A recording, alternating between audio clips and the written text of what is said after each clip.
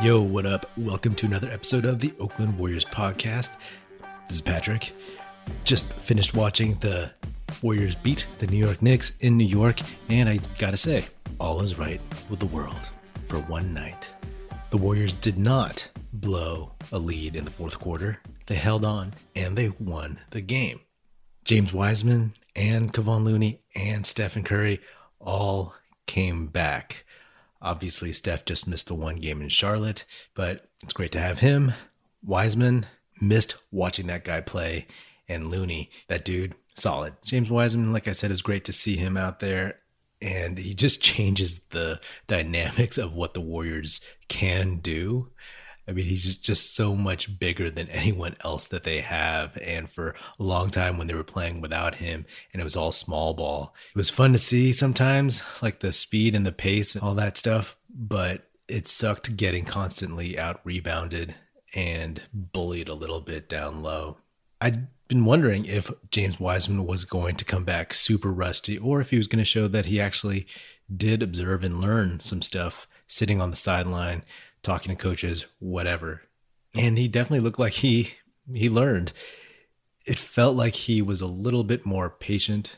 He had better positioning on defense. He didn't get lost in no man's land as much as he had been doing before. It did definitely happen, but maybe the game is starting to slow down for him. On offense, his jumper and his kind of post moves weren't really working for him, but the dunks, hey, that's all good. The layups showed great body control that he has always shown. That nice little fast break, caught the ball from Draymond and then jump stopped and spun and laid it up. That was cool.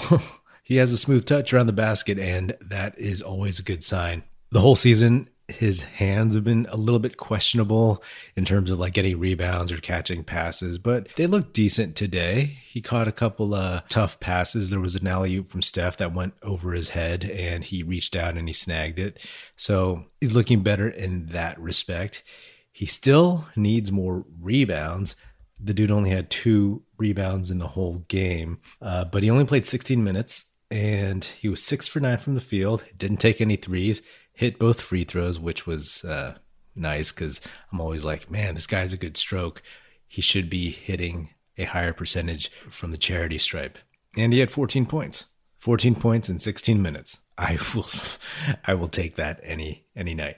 I did notice, though, that when he was in the game, like the free-flowing vibe that the Warriors offense had when he was out wasn't there as much because, of course, like he's posting up more and he's just a bigger body. When they were going completely small ball, like there were just 5 dudes on the perimeter and they were just having Steph like run off screens, pick and roll, going to the basket with no one in the middle. So when he's out there, that isn't there as much, but obviously like there's a trade-off.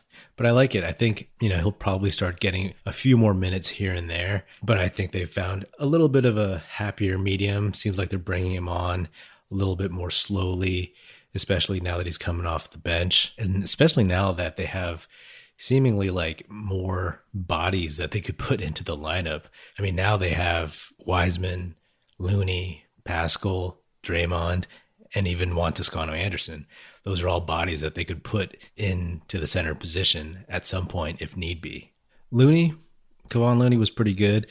It was good to see him out there, and he just plays really, really solidly for the most part. I mean, he looks like a grandpa when he runs sometimes, but him on defense playing with Draymond and Steph, that's always pretty reassuring, especially now that Wiggins and Oubre are both on decent offensive streaks.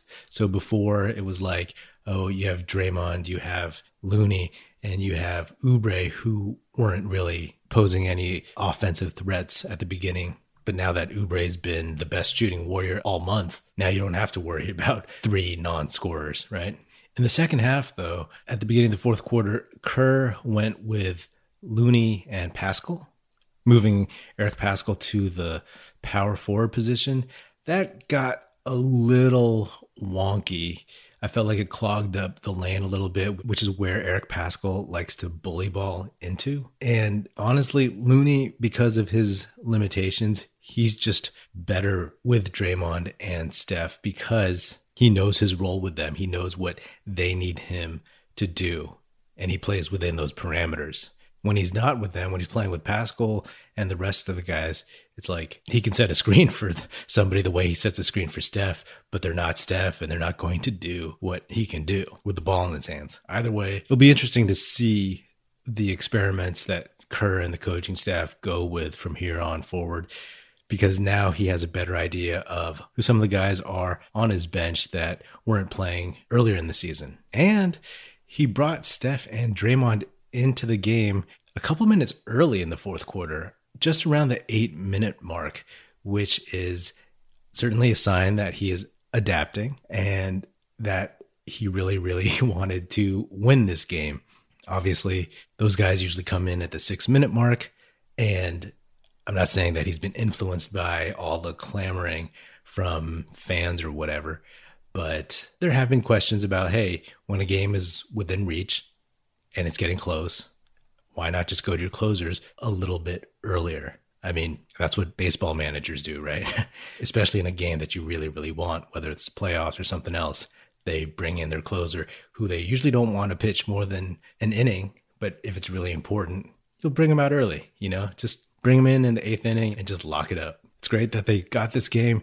It would have been bad news if they were 0-3 going into Indiana after this. So that's a positive. They are now 2 games above 500 again, which is like their sweet spot, I suppose. The Goldilocks zone, if you want to call it. All of those thoughts about coming home from this road trip, a few more games above 500 out the window. You just don't want to be in the red when you get back. They got one more game against the Indiana Pacers, one of the teams that busted out a boxing one on Steph.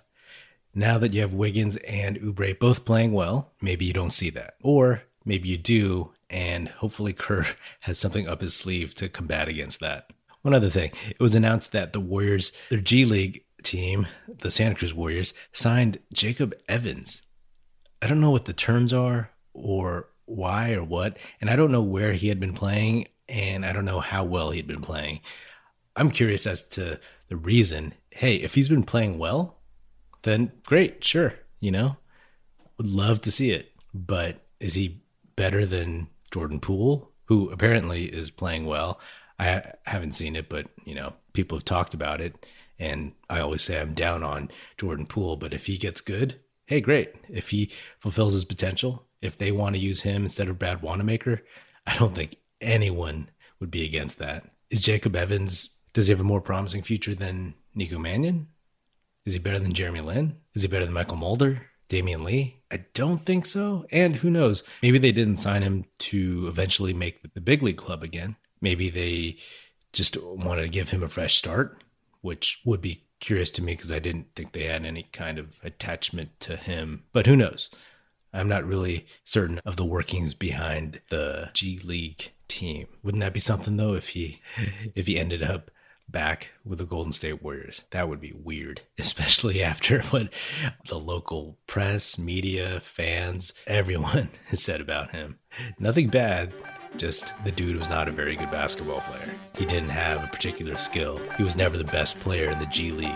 He was never even one of the better players in the G League. Anyway, there's always something new to keep us watching. That's another episode of the Oakland Warriors podcast. Be sure to subscribe wherever you get your podcasts. Feel free to hit me up on Twitter at Patrick Epino, E-P-I-N-O, or at Oakland Warriors. Check us out at oaklandwarriors.com, and be sure to share this podcast with your fellow Warrior fan friends. The Oakland Warriors podcast is produced by National Film Society. That's it. Music in this episode provided by Paper Sun. Special thanks to Paul Amardo for production support. See you next time.